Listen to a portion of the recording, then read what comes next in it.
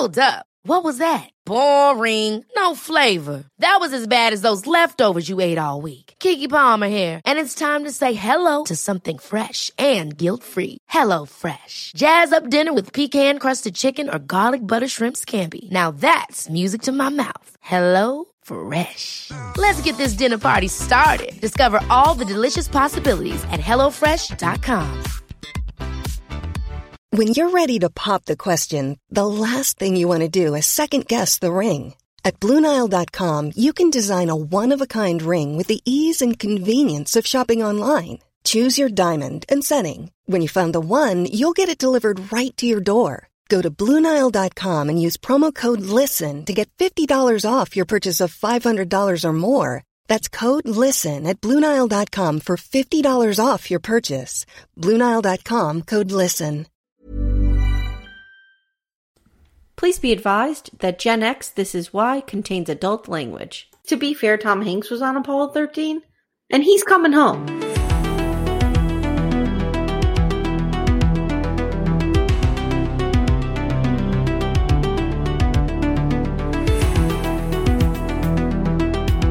Hi, and welcome to Gen X This Is Why Time Capsule, where we re-examine the sometimes bizarre and often scarring events from our shared childhood.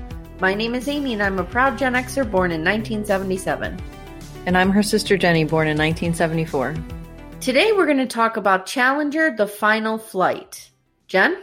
A 2020 Netflix original, this is a 4-part docuseries on the 1986 Challenger space shuttle disaster that unpacks an indelible moment for generations of Americans. This is produced by J.J. Abrams. That's pretty impressive. Yeah, it actually was super well done. That explains why it's so well done. Super well done. Yep, 100%. Okay, so Jenny, I want to open today with some memories of that day, like just what we remember as kids. So I'll go first because I don't remember a lot because I was 9. I was 8 years old. I was going to turn 9 that September, and I was in 3rd grade. And you know, memory is fuzzy, so I'm just going to tell you what I remember. I don't know how accurate it is. I was 8. So I remember they took us, ironically, I went to Neil Armstrong Elementary School, and they took us to the Commons area. And I remember being in there, but I don't think they had it on. That's weird that they wouldn't have it on. They gathered us, but I don't remember seeing it. Maybe I just didn't care enough to watch the screen. You know what I mean? Because, like, when you're 8 and someone's like, oh, this big thing is happening, you're like, oh, whatever. I'm playing Dr. Julie. He's like, what's the spaceship? So shut up. What's the rocket? So what I do remember is very quickly the rumor spread that it had exploded. And one of our 1st grade teachers was absent that day, and we thought she was on the shuttle. Oh, my God. Wow. That just shows you how small our world is at 8 years old. Yeah. Yep. Like, oh, a teacher died on the shuttle. It must be a teacher in my immediate world. Right. These are the teachers. And then I remember Mom picking me up, and she was crying because you were skiing, which I don't understand that correlation. I know. And Mom was just really upset, like all day about it. Was really upset about it. So go ahead and tell your story. So I was in 6th grade. I was 11. I would have turned 12 that July, and I was in English class. And I can see my teacher in my mind. I can't remember her name. Was it Miss Greco? No. No, I had her in like 4th grade or so. I was in junior high. I was in a different school. Right. So I was at North. I was down the hill from you. Yeah. And we were watching it. We had it on. We were watching it. And the thing is, and they talk about this a lot in the docuseries, is we didn't know what we were supposed to see, right? Like, right. You have an idea of what happens. Like we had talked about this in science class. Like our science teachers were all excited about this. And we had talked about how the boosters take it up and then they separate. So we knew something would come off the shuttle. Like we had never seen a launch before, but we knew, like from talking about it in science, like kind of what happens. So we're watching it and we didn't know what was happening. Like we didn't, you know what I mean? Like we didn't know what we're supposed to see. But then you could see our teacher, I think, started to realize that something was not right. And I think it was when that fallout, like the stuff started to fall down, like the small things started to fall down. When it started to break apart. Yeah. And I think that she realized something was wrong, and she like kind of startled and quickly shut off the TV. And we didn't even talk about it, which is so weird. Of course we didn't talk about it. Yeah, which is so weird. And I feel like I don't remember what happened in class. I don't remember if anyone asked questions. Like, I just know we didn't talk about it. Like, we didn't have a talk about it. I don't know what happened. I know she left the room, and then she came back fairly quickly, and I don't know. She must have been talking to other teachers. I don't know what happened. What correlation did that have with you going skiing? So it was the night of my first ski trip. So I had joined the ski team or ski club or what, ski club. It was not a team. And we were going skiing that night. And it's weird because I feel like somehow I had a conversation with Mom and she was upset, but I don't know how that would have happened. Like, did I call her on a payphone? Like, I don't know. Well, you know what I mean? North Like, was close. Did you come home after school and then she took you back down to get the bus? No, we left right after school. Yeah. Because we even left like a little early and we would get on the bus and go. I don't know. Like, maybe that's something that's screwed up in my memory, but like I knew she was worried about it and I don't know why. Like, I don't know what she thought was going to happen. I think she was just really upset and just. Right. As a parent, you just, like you just get nervous about shit. Yeah. But you just get nervous. Yeah. You know what I mean? I get it. Like, I was doing something new. Doing something new and dangerous. Yeah. And maybe, especially if Graham had her ear, she probably felt like it was. That's true. Good point. It was some weird karmic day happening. But it was just it was like upsetting and scary, and like no one talked to us about it. No. Like in school. Like, it was very weird. No. So the way that we're going to do this is we're going to start talking about episode 1. We'll go through each of the episodes, not super in depth, more top level thoughts, and just talk about, the things we noticed and interesting facts. I will say this, Jenny, we cannot research lightly. I mean, I don't feel like I researched enough, though, either. I feel like I researched lightly. I feel like I could go down the rabbit hole, though. That's what I'm saying. Like, there's so much more, and I feel like I'm just relying on the series, which is so well researched and so well done. Which is the point of Time Capsule. The Time Capsule is going to be, we are going to watch shows, dramatic depictions, or documentaries about events that that resonated or happened within the Gen X upbringing. So we are going to talk about the series. And of course, we'll have some research off of it maybe, but our main purpose here is to review the media about the event and not to be the source of information for you on the Challenger. We are not the source of truth on this. Not the source of truth. We are not the source of anything. All right. So, Jenny, why don't we talk about what happens in episode 1? So it opens pretty interesting because it opens with the teacher wheeling an AV cart into a classroom. Oh, yeah. I remember the AV cart. I was like, that's what we were watching it on. And so we see the explosion happen. Everybody by now has seen that footage. We know it very well. I showed it to my daughters for the first time tonight, and they didn't really know what they were looking at. Yeah. Thing, right? So I hadn't seen that footage of the families. Like, it just hooked you immediately. Like, it was so upsetting. Like what? It's just such raw emotion. We get in, like, later on in the series, they revisit that moment, and there's so much about that was just handled so fucking badly. Once you become a parent, it's hard to not see things through that lens. Mm-hmm. So when I saw Kristen McCall's parents there, I was like, ugh. That was rough. Yeah. That was rough. Because they had to have known something bad had happened, which we'll talk about later. But yeah. Okay, so go ahead. So the series kind of starts with the beginning of the space shuttle program. So what people thought about the shuttle. So Nixon started the space shuttle program. And these are my notes, like, based on what I watched in the series and what I know about it. It was really an attempt to, like, normalize and commercialize space travel. Yeah.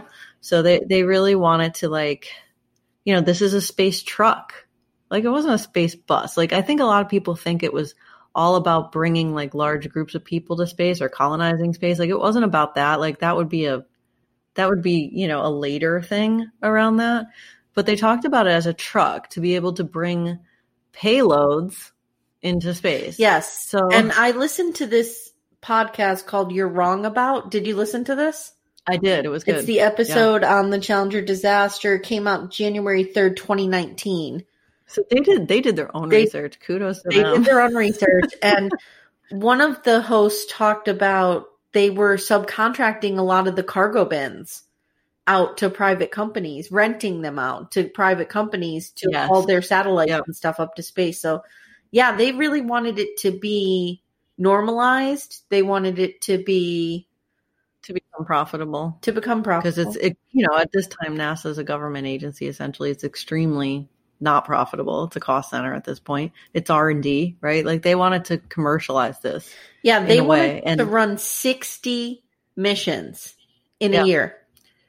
Yep. So they thought of it as like, they had an emphasis on it's a space truck. It will take things into space. We'll build things in space. And to be fair, it did. Like they launched a ton of satellites that later became critical for GPS and all these other things. So like it did do that, but like that, and the fact that it landed like a plane, I think that this conflation of like rocket and commercial airline gave the impression that space travel had become very routine and safe. And it really had not. Like it definitely had not. And like, I don't think that was intentional because like an engineer wouldn't think that way. Like an engineer is just trying to solve the problem, right? An engineer's like, what's the best way?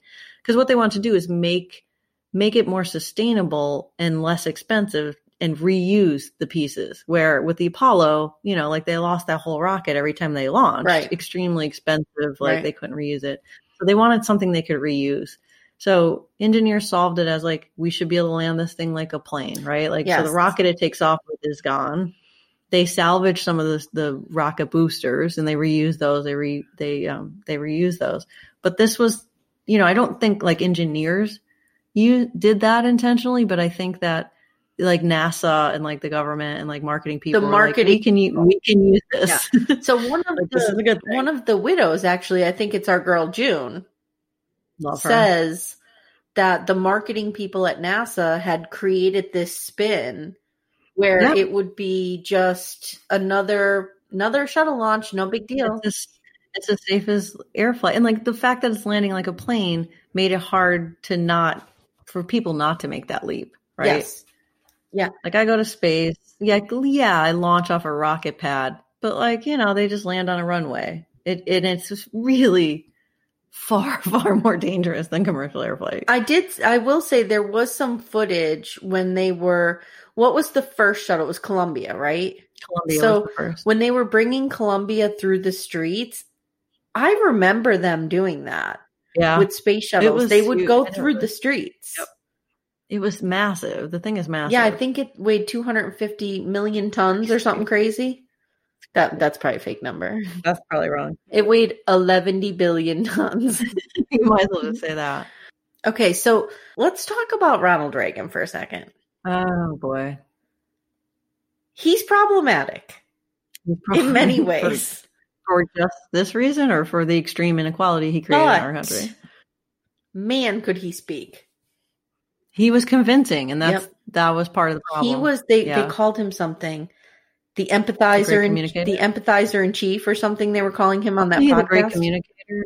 He was the great communicator. He might have been like that. But he, you hear his voiceover when they're like, talking about what the shuttle will mean to people, and he's like, "We threw open our windows of our souls to the great country." And like, it's just he speaks in metaphor, totally 100%. Well, and this whole thing was a big promise of a new future, right? Like it painted a picture of like this unbridled prosperity and like this, these possibilities. Like even Krista McAuliffe, when she was picked, she's like, I'm going to do lessons in space because the kids I'm teaching today might have grandchildren living in space. Mm-hmm. Like it was very, like the shuttle was really iconic. It was all over pop culture. Like NASA did those super shirts that I would love to have now. How badass would it be to have one of those vintage shirts? I know, it'd be really cool.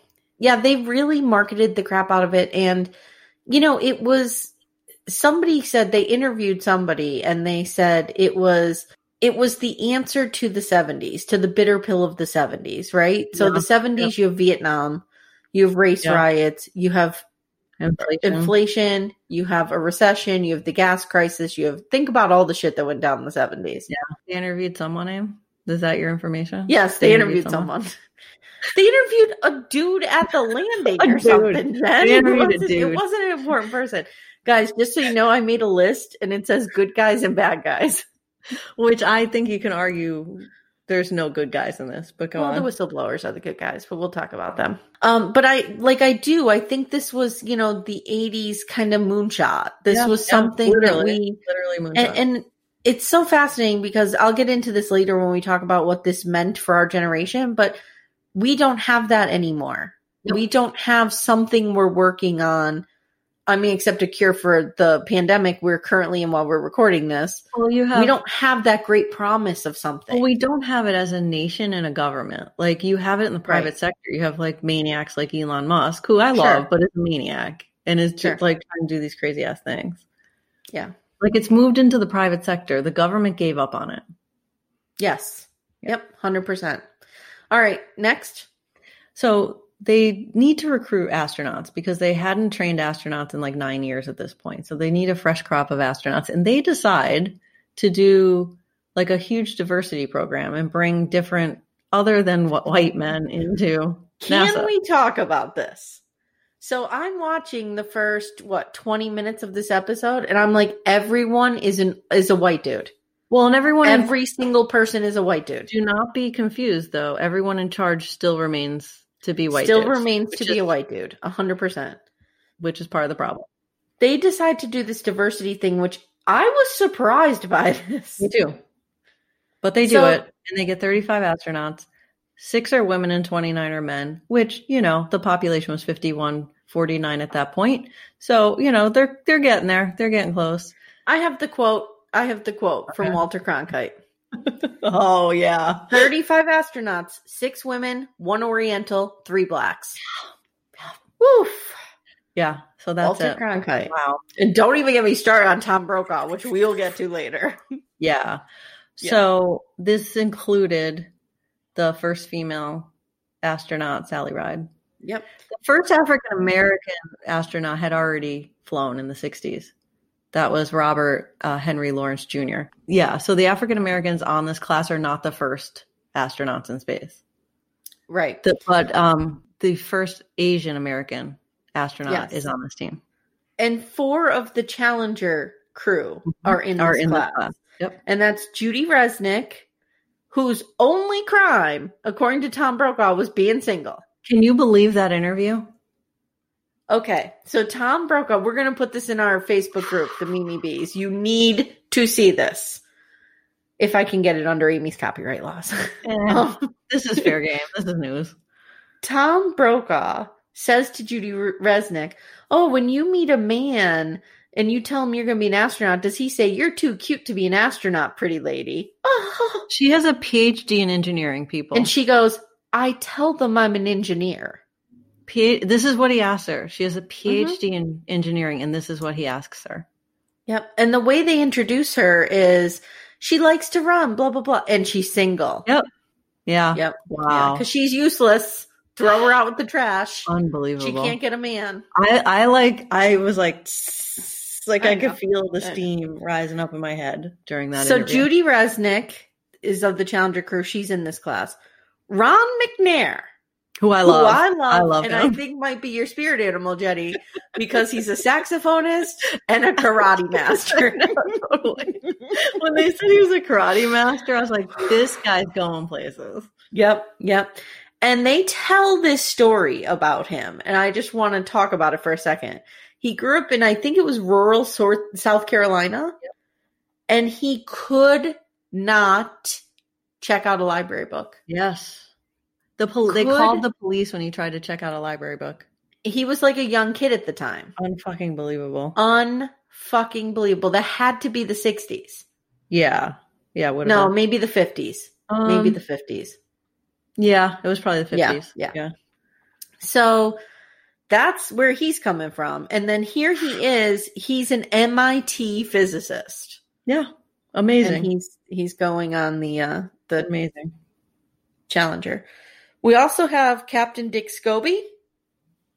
who's married to our girl June. Love her. His son actually grew up to be a very decorated fighter pilot. And I was trying to find out if he's in Top Gun. Well, that's funny because they talk about the son a lot, being a pilot. Because, like, he was older, right? Like, he'd flown in the 60s and stuff, Dick. And he was, like, in his 40s at this time, or for, like, 50s maybe even. And, like, probably 50. I can't get into June, but she loves that man still. I know. He's remarried, but she still loves that really? man. Is she? Yeah, I think she is. Yeah. She was so cute with her. Am I spreading fake news? No, she might be. She was, I mean, you know, this was, God, like 30 years ago, over 30 years ago. Yeah. She was there with her little space shuttle pin on. She's so cute. And then the first Asian American, Ellison Onizuka, was there. And he was born in Hawaii. He was a mission specialist, first Asian American to fly, and he was a research engineer, married to Lorna, and they had 2 daughters, and he was in the U.S. Air Force. He went to astronaut Rich Covey's house and was shucking some oysters. Oh, my God. And somebody came over to him and said, what did they say? Like, said, did Mrs. Covey hire you to shuck the oysters? Oh, my God. People, don't say those things out loud. Don't think them, but if you think them, don't say them out loud. Oh, my God. Ever. But I can't say I'm surprised. I'm not surprised, but wow. So, he, being the humble genius that he is like, oh, yeah, or something like that. Yeah, he goes, I just come around and stay here and chuck the oysters. Yeah, like he said something like that. And then Rich goes over to the guy and is like, dude, that's a fucking astronaut. Like, what's wrong with you? Yeah. So those 4 people were in this class of 78 who they lovingly called TFNG, which meant 35 new guys, but is a take on FNG, which is a military term, which Rich Covey, very like polite, dapper, older white gentleman, says it means fucking new guy. And I love when like prim and proper people curse and you don't expect it because they just enunciate like fucking new guy. So that's what that meant. So anyway, so this is the class that are going to fly the shuttles in the 80s. But they have to go through 2 years of training, and it is hell. And we get some Steve Miller Band Fly Like an Eagle. Oh yeah, and I'm loving it. I hate the Steve Miller Band. I do too. But I'm like all like geared up, like, okay, I'm feeling the spirit. But how about the training? The training is so interesting, I thought. It was crazy. Like, they have to train for all these, like, water landings. So they just drop them, like, from a helicopter into the water and drag them along. Because, like, that's what would happen, right? Like, if you hit it with a parachute. And they just, like, almost drown them. Then they do the 0G thing in a real plane, which is crazy. Totally want to do that someday. Yeah. I could never do that. I can't even go on the fucking tilt-a-whirl. They just did all this, like, it's just intense training. Yeah, well, they should. Yeah, no, it makes total sense. Yeah. So while the astronauts are training, the space shuttle is being built, right? Like, so right. 9 years it's being built. There's all these cost overruns and negotiations. And, like, we have to remember that this is the most complex machine ever built at this time, right? Like, this thing is super complicated. We're at the edges of human engineering, as that dude who's a reporter was saying. Like, that's Bill Harwood. He's a reporter. He's the Cape Canaveral bureau chief. He had a long career at CBS, and he was like the NASA correspondent. Sure. Okay. So that's who he was. No, he's great. Well, I love him. Like, I feel like he gives a lot of good information. I love him. Well, he's a reporter. I know. And it's like, you could tell when you're talking to a reporter versus when they're interviewing an engineer. Yes. Yep. 100%. So, one of, the way they design the space shuttle is they're going to use solid rocket boosters to get this thing off the ground. Cause one of the problems with the shuttle is it's super heavy, right? Cause you want to be able to load stuff into it, right? Like, they want to be able to, like, put a lot of cargo in it, unlike what we did on the Apollo missions, right? So they're like, it's super heavy. They got to get this thing off the ground. So they decide to use solid rocket boosters in addition to the general, like, rocket tank. They're fucking dangerous. They're super fucking dangerous. The Russians refuse to use them on manned missions because once you light them, you can never unlight them. You can't stop them. They have to burn. They just burn. Yeah. And I think that the analogy that the host of that podcast I mentioned gave was a good one. The Roman A candle? visual. Was it? No. She said, think of it like if you have a plastic water bottle and you cut the top and the bottom off, so you just have like that sleeve, and you put a bunch of those sleeves together. If you poured water in there, it would just spill out. So the solid rocket boosters were built in parts that were connected by O-rings in the joints. So in those joints between the water bottles, think of like them putting a big rubber band to seal it. Yep. And that's kind of how they were constructed. But there were two in case one failed. Right, redundancies.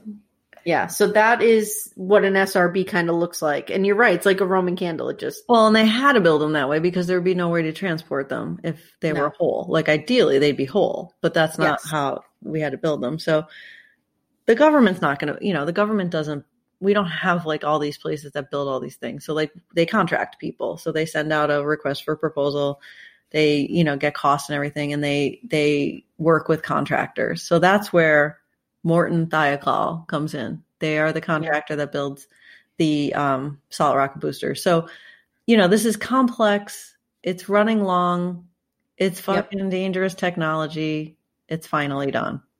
And one of the things that they pointed out in this podcast too, again, let me just give them a shout out because I keep using their research. Let's just shut this off and go listen to that. It's called You're Wrong About. One of the things she talked about was when NASA was doing the Apollo mission, they were building the stuff. Yeah. So they knew how it worked and the intricacies. Yeah. And now we're in the era of the subcontractors, the government contracts. So there's high turnover at NASA because they don't pay very well anymore because a lot of the work is being done outsourced. So you have that kind of, everything's kind of coming together to be the perfect storm. Well, they're running it more like a company and not like the government, like not like research and discovery. Like it's being run like a corporation would be run at that time. Like things are different now, but the shuttle was the first time they ever used solid rocket boosters on a manned ship. And I think the last time. If the Russians aren't doing it because it's too risky. Russians. Russians. They're badass. They'll do anything, and they're not going to get on a ship. They're like, "Whoa, we're not going to get on a ship with solid rocket boosters. Are you nuts?" Yeah. So the shuttle's done. They're driving it down the street. They're parading it out. They're ready to. Are they driving it down the street, or are they pulling it down the street? They're towing it down the street. I can tell you how an airplane works. I don't know how the shuttle works. They tow it, I think, down the street. An airplane, when you're on the ground, because I flew an airplane, little one. But when you're on the ground, you don't use the steering wheel. That's for the air. You do everything with your feet, with the pedals. Okay. We just lost half our audience. Okay. All right. So next. So I don't think they're driving it down the road. They're towing it down the road. So it's done. Right. So that's done. So they have 4 shuttles: Discovery, Atlantis, Challenger, and Columbia. Okay. Challenger's the lightest one. Like they built, the later one they built a little lighter. Yeah, they made some improvements on Challenger, supposedly. And they do the first shuttle launches Discovery. In 1981? 81, yep. So Robert Crippen is the first astronaut that lands the shuttle. And he lands it in the California desert, and it is, like, people are going crazy. People are going crazy. It's like summer of love all over again. Like, people are just ripping off their clothes and smoking weed for no reason. Yeah, there's some dude with like a crazy colored clown wig on and a shirt that says Jesus Saves. Like, this is real footage. I'm not making this up. Yeah. Oh, yeah. It's crazy. And they get a ticker tape parade. Yeah. Yep. It's big stuff. Big deal. Yeah. And I was thinking to myself, those guys went up there. There were 2 of them, right? The commander, John Young, and the pilot, Robert Crippen. Yep. They went up there not even knowing if this goddamn thing was going to fly. They didn't even know what was going to happen when they came back into the atmosphere, because that's the hard, like the 2 hardest parts obviously are getting loose of our atmosphere, getting enough thrust to get out of the atmosphere, and then like being able to handle the burn coming back into the atmosphere. And they didn't even know what was going to happen. Like, it was kind of amazing, really. Yeah. They had no idea. It was a real... That is where they interviewed somebody in that crowd, I think, who was talking about the 70s and how they needed this. You know, it's kind of like in 2021 when we're able to like go outdoors without a mask on and touch other people. We're going to be like crying in the California desert. People will be interviewing us and we'll be like, we needed this. Yeah, but they were landing a space shuttle. I'm going to be having a margarita next to someone. I'm going to be euphoric. It's not going to take a space shuttle for me to do this. I'm going to be able to see someone smile at me for the first time in like 6 months. I'm just going to be like, yeah. I'm going to take my trash out without a mask on and I'll be excited. So in 1984, Discovery is made in flight. So the Columbia was 81. Discovery, they launched in 84. A fire starts when they're launching. So they're starting to have problems with these things. Yes. The 8th mission, there's a lightning storm. Lightning hits the pad and damages it. You know, there's all these kind of crazy things. They start to have all these little problems, but like it's a constant thing. So NASA was getting very cocky because they hadn't lost anyone. There had been 25 years of space flight and no one died. They had close calls. Like they had, was it Apollo 13? Apollo 13. Yep. Yeah. That was a close call. But Tom Hanks, to be fair, Tom Hanks was on Apollo 13. Yeah. So they were and fine. He's coming home. Yeah. So, but they were able to save those astronauts, right? Like even though the mission was a disaster and failed, like they saved those astronauts. So they were having a lot of like one-off problems through the Apollo program and stuff, like nothing major. But what started to happen through the Challenger or through the shuttle program was they started to see a persistent problem. And that was with the solid rocket boosters, O-rings. Yeah.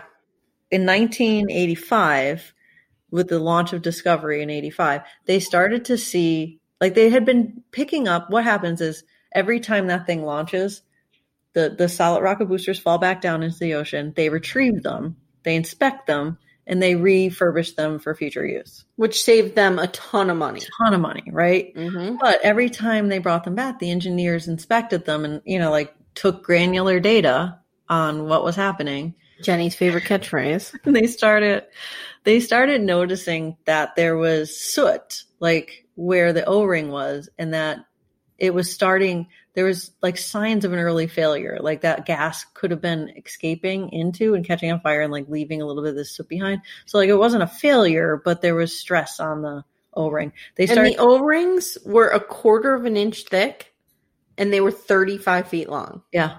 Yep. Super weird. Yeah. Mm-hmm. So like they're, you know, and they're flexible to an extent. They form the seal. So after the Discovery launch in January of 1985, they start to see damage to the second O-ring. So there's 2 O-rings. It's what's called a redundancy. So like these are things that you have in engineering, you have it in computer engineering, all of it. Like there's a backup, right? There's some kind of redundancy if the first fails. So if that first O-ring fails, the second one will protect the rocket. So they start to see this corrosion in the second O-ring. So, and this correlates loosely with the coldest launch ever. Right. So Florida was having unusually cold weather at that time. So they form a task force. Were we there on vacation? Because we seem to, you know, whenever we go to Florida, it's the coldest ever on record. I thought about that because it was, right? But no, that was like 95 because I was 21 and I could drink and Amy couldn't. And I would go out drinking with my parents, and Amy had to stay in the hotel with my grandmother the whole trip. Yeah, and we couldn't find, there wasn't a hat or glove to be found. Nope, because it's Florida.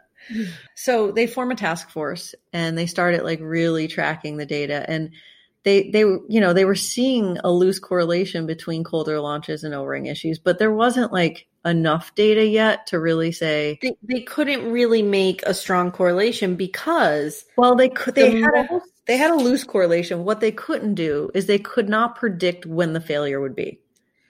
Right. And one of the anomalies that was happening is the most damage they saw to the second O-ring happened during the warmest launch. Right. But it had been cold in the days before that. Right. So what they were, you know, the temperature that they're correlating to is the temperature at launch, not necessarily the temperature the O-ring would be at. The data that NASA ended up saying was missing was at what temperature will this fail? And they couldn't tell you that. Like they couldn't make that prediction at that point. They couldn't say like at 32 degrees this fails. So can I give you a multiple choice quiz? Okay. Okay. Ready? Mm-hmm. When NASA saw that they were starting to have problems with the shuttle, did they A, immediately inform the public and ground all shuttles? Did they B, not do anything. B? B. I mean, I don't. You expected a C, but improv is not my strength, so I couldn't find one. The sad part is, I think it is C. They didn't do nothing, right? Because there's a paper trail that they did stuff, which says they knew. Like, if they had done nothing, you might be able to argue they didn't know. They soldiered on, is what I meant. Yes, because they knew. They knew this was, and they had, like, this was a persistent problem, which is always something you want to deal with. Like, if it was like a different problem every time, then that's just, that's the risk of space flight. Yeah, like clearly something was going on with the O-rings. Yep. So in this part and into episode 2, they start to have like a lot of interviews with the Morton Thiokol employees. Mm-hmm. So we have Brian Russell, who's an engineer. Brian Russell is a systems reliability engineer. You fucking listen to your SREs. You listen to them always. And he's a good dude. He was like, I was against this whole thing. We have the same role in technology. It's either site reliability engineer or system reliability. They do err on the side of overly cautious sometimes, but like if they say shit's going to fail, it absolutely is going to fail. 100%. And his boss is Bob Ebling, who's the manager of the SRB program. This is another thing. I see a lot of inflated, like, top heavy. There is so many levels of management. It's kind of insane. Yeah. It's kind of insane. So Bob Ebling is dead. He died pretty recently. He died in like 2016. Yeah. But his daughter is the one giving the interview. And I feel like there's some revisionist history going on. Like, according to Leslie Ebling, her father just sat around and cried about the humanity of this all the time. She's always like, my dad was so worried. He was crying. Christmas morning, he was crying. He was crying at dinner. Like, I'm being a little melodramatic here, a little hyperbolic, but she was really laying it on thick that her dad. Well, I think I mean, maybe she was over exaggerating, but I read an interview with him in 2016 from NPR, and this haunted him. Like, they did haunt him. They actually interviewed him. NPR interviewed him like 3 weeks after it happened, and he was anonymous though. He didn't want to give his name or say, like, everyone was afraid of getting fired. Like, everyone's towing the company line in these days, right?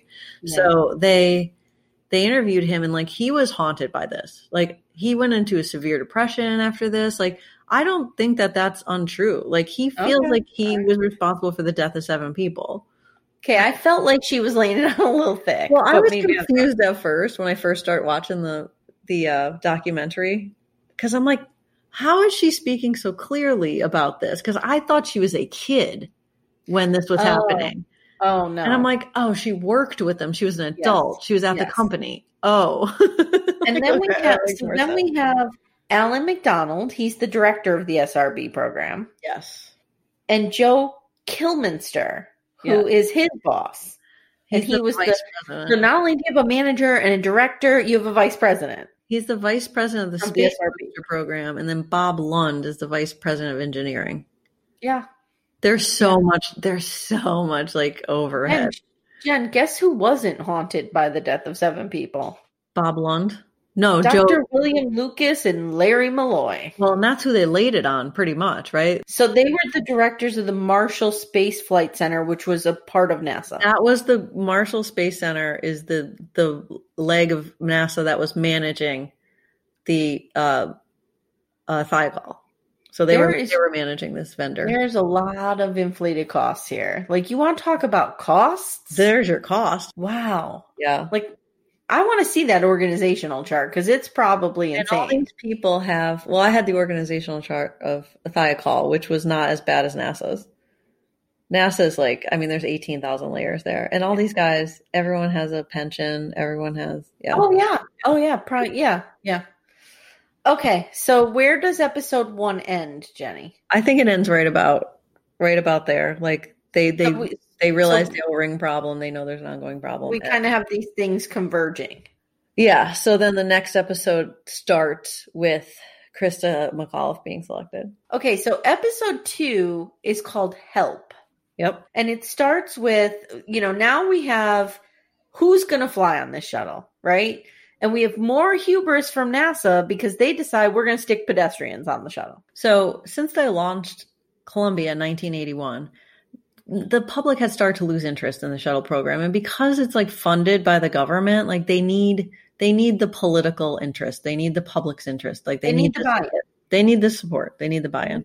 So what they decide to do to like spruce up the image and like get people interested again is put a civilian on a plane, put an everyday person on the plane. We're going to send just your neighbor to space. But they're trying to decide on who this is. Like they want it to be a non-scientist, a non-astronaut. So they had some ideas of who this regular person could be. And the ideas were Walter Cronkite. Yep. Big Bird. Big Bird. Big Bird. You heard that right. Big Bird, which is not a real person. Big Bird. And they're going to put that costume in a spacesuit? Like, what was their plan there? What? This is not the fucking rodeo, people. John Denver. Okay. Great. I would have been okay with John Denver. A quote-unquote great poet or a quote-unquote great artist? Both. These were the ideas. So then Reagan... I thought you meant, is John Denver a great poet or a great artist? I'm like, both? No, I meant neither of those things. Okay. Reagan steps in and says, it's going to be a teacher. I want it to be a teacher. He announces it's going to be a teacher, which I actually thought was a good idea. I did too. I liked that idea. I thought it was a good idea. Hey, we all know teachers make shit. So if they need to moonlight as an astronaut, but I thought it was the right message, right? Like it was it was a good thing. So he decides, and Reagan decides, and he announces that he'll be a teacher and that there's going to be a contest to get picked. So they get 11,000 applications or so. It was a lot. They get a lot of applications. And then they end up picking. Jenny, would you have applied? 100%. Not me. I would keep these tree trunks on the ground. I wrote in my notes for when I was watching the Discovery first launch, I was like, I would totally do this. That looks awesome. Like, could you imagine what that feels like? No. With that rocket under you? Like, that's insane. Nope. So Reagan so they get 11,000 applications. They pick 2 teachers from each state. I don't know if they're trying to make the Senate here or what they're trying to do, but they whittle it down to 100. And then somehow it gets whittled down to 10 who go to NASA and like hang out. And like, I don't know. They do they all do the training? No. Well, no, what they do is they have 3 questions you get asked. Yes. Right. Then they have a swimsuit competition and then a talent portion. No, they did not. But they did they have something at NASA where they decide from the 10 who they're going to pick. It really was the 3 questions. And yeah, because there was the surprise question. There was 2 they got ahead of time. And the surprise question was, describe your philosophy of living. Wow. Whatever. Okay. So, so they pick, Krista gets picked and Barbara Morgan is picked as her backup. And they loved Krista. Yeah. Like reports say that she was really the star, like the standout choice. And I think that that's what they wanted, right? Like they wanted somebody who's going to be the personality of this and to really engage the public and to they needed a spokesperson and Krista was it. So let me just say real quick. Krista was born in 1948 and her name is actually Sharon Krista Corrigan. And she started going by S. Krista and then eventually lost the S. And I can really relate to people who change the spellings of their first names. Yeah, except she changed her whole name and not the spelling of it to some random thing that people keep misspelling. She married Stephen McAuliffe, who she had met in high school. And he is actually now, he was in law school when they were young and married, but he's actually now a federal judge in New Hampshire. And he remarried in 1992. She was a social studies teacher at Concord High School in New Hampshire. And she had 2 children, Scott, who was 9, and Caroline, who was 6 at the time of her death. And her sister is in the documentary. Yeah. So is Barbara Morgan, her backup. So both Krista and Barbara train because if for some reason Krista gets sick because if they get sick. She's her understudy. Yeah. If they get sick, they can't, even if they have a sniffly cold, they can't launch. Yeah. They can't go on the space shuttle. So Barbara's her backup in case something happens to her. They can train. They both are trained up. So they go through an abbreviated version of the training that the astronauts did. Like, I think she said it was like 3 weeks or 4 weeks. No. They lived there for 4 months. Oh, 4 months. Okay. Yes. And Barbara tells the story about them going to find apartments, Mm-hmm. and they found apartments, and Barbara was like, you know, kind of getting oriented and putting her stuff away.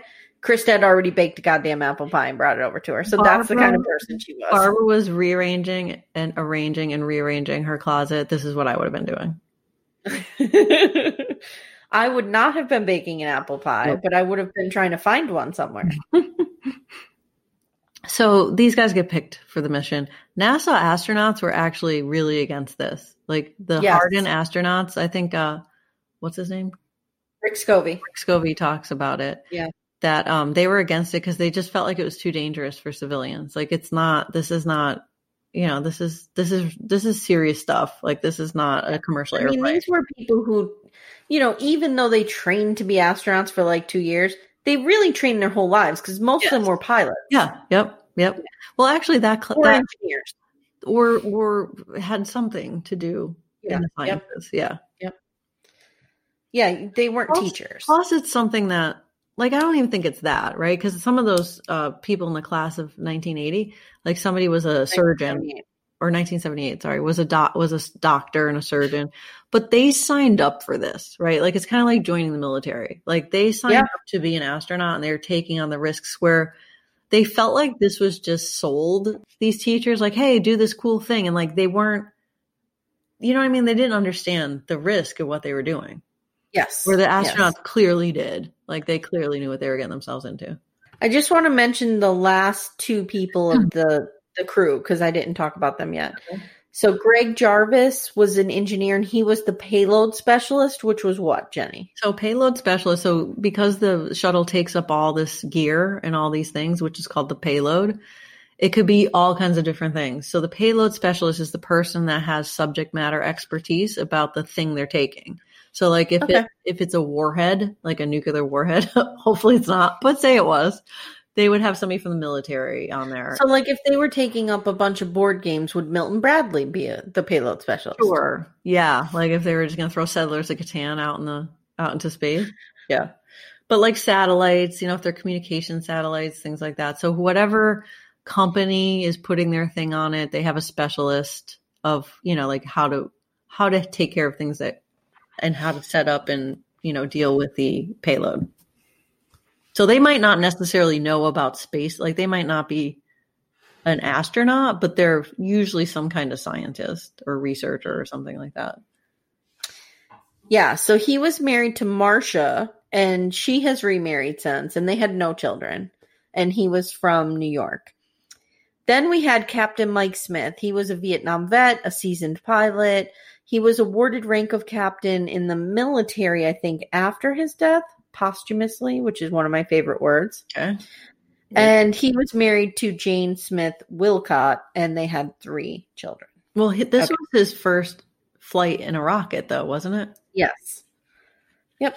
So I just wanted to, you know, we talked about the others. I wanted to make sure we have everybody. So one of the people they interview who was present during the launch was Peter Billingsley, the kid from A Christmas Story. It was such a, when they were interviewing him, like they didn't give us that fact right away. And he's, you know, he's in his 40s now. And I'm like, I knew him immediately. I'm like, God, he looks familiar. Well, you know how I am with recognizing people. I'm like, God, he's so familiar. I'm like, well, how do I know this guy? Like, he's super familiar. And then he says, I was a child actor. And they show the little thing, him going down the slide. He's like, you'll shoot your eye out. I'm like, Ralphie. So Ralphie's there. Okay. So first they're going to put Big Bird on the shuttle, and next Ralphie's there. Yeah. So Ralphie's there, and he says something disturbing.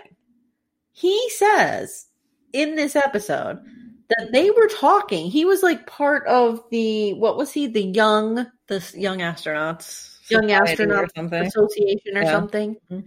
He said they were going to put kids on the shuttle. Yeah. Like that's the direction it was going. Yeah. Now we don't have any credible NASA source to back that up. Nope. It's just Ralphie. Ralphie.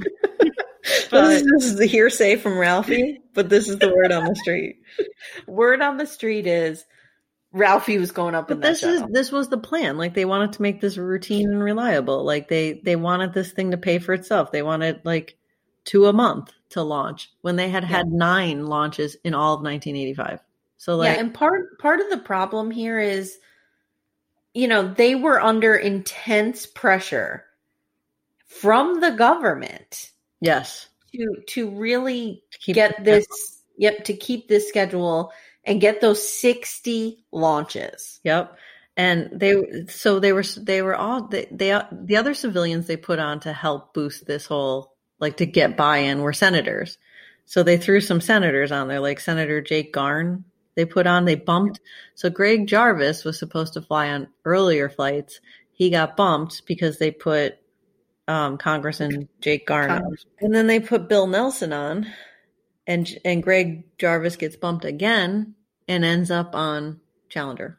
And Greg's wife, Marsha, not happy about that. Yeah. Nope. Another thing I really liked is they had Krista McCall's sister, like we mentioned. Her name is Lisa Bristol. And she was actually reading from her journals at the time that this happened. So I thought that was pretty cool. Okay, so Krista gets selected. Where do we go from here? So Richard Cook is a NASA analyst. He was asked to look into this reoccurring problem with the O-rings. Mm-hmm. Now they're like, okay, we're using the word reoccurring problem. We're tracking something. So he was asked to look into this. As we were talking about, they're reviewing the data on the retrieval of all these SRBs and like what shape the O-rings are in. And they have a problem. Like they definitely have a problem. The engineers at Thiokol are freaking out. They're like, this is going to fail. Like it's, and a memo gets sent from Bob Ebling to Alan McDonald and basically says, help, this is a red flag. This is going to fail. Like red flag, red flag, red flag. So yeah, like if you're going to talk about the good guys in this, good, maybe a little spineless towards the end, but yes, like this is a red flag. We know this is going to fail. I'll just read you directly what I have. Rich Cook, the problem is getting worse. There's now a problem with the redundant feature. And NASA has a policy that if the redundant feature fails, there's no launch. Like they're like back to the drawing board if you have redundancies failing, right? So that's like a thing. Malloy, is that his name? Bad guy. Super bad guy. He is a piece of garbage. And he's like, if you don't keep your schedule, you don't keep your budget. So he's pushing on this schedule. Yeah, and let me just clarify. What makes him a bad guy is he has not recognized his responsibility. No remorse, nothing recognized. Like they actually get him and Dr. Lucas to talk on camera. Yeah. And they just have no remorse. They take no responsibility. They have no remorse. Nothing. Yeah. Everyone else did. They were basically like, I didn't do anything wrong. And they were the two that they said did the thing, like blamed ultimately. Yes. Yeah. Yes. So the flight safety is compromised. They know it's compromised, that it could be a catastrophic event. The engineers have warned this. This is in writing. They know they are at risk for a catastrophic event. Lucas said, NASA knows that needs to be redesigned, and they thought that this was in process at Thiokol. They're like, oh, they're figuring this out. Right. But to redesign this thing, they would have to stop the shuttle program for probably like a year or two. Years. Yeah. No one wanted to ground the fleet. That was the problem, is nobody wanted to be that person that was like, we need to ground the fleet. So nobody makes that decision. No, but they all know that if the O-ring fails, it's going to blow up. And they all know that it's going to fail. I would have leaked this to the press. Well, Richard Cook eventually does. Eventually, yeah. Yeah, he does. But that I would have done it before this happened, though. Right. Like he did it after the fact. But that's where we are. They all know it's gonna it's an inevitability. It's not if, it's when. Okay, so we're gonna end here. On our next pod, we're gonna cover episodes 3 and 4. And we'll look at the actual explosion, and then episode 4 covers the fallout. So thanks for listening to Gen X This Is Why Time Capsule. Hope you enjoyed it. You could check out our regular series, which is Little House on the Prairie, which we do every Monday. We release a new episode, right, Jenny? Yep. And we also have a bunch of movies that we've covered in Gen X This Is Why Blockbusters. So if you subscribe to Gen X This Is Why, you'll get all of this content. And Blockbusters, we've done a bunch of stuff. Dirty Dancing, Karate Kid, Top Gun, Halloween, Heathers, Nightmare on Elm Street, Howard the Duck. Some we liked, some we'd rather forget ever existed. All right, so thanks, and we'll see you soon. Thank you for listening to Gen X This Is Why.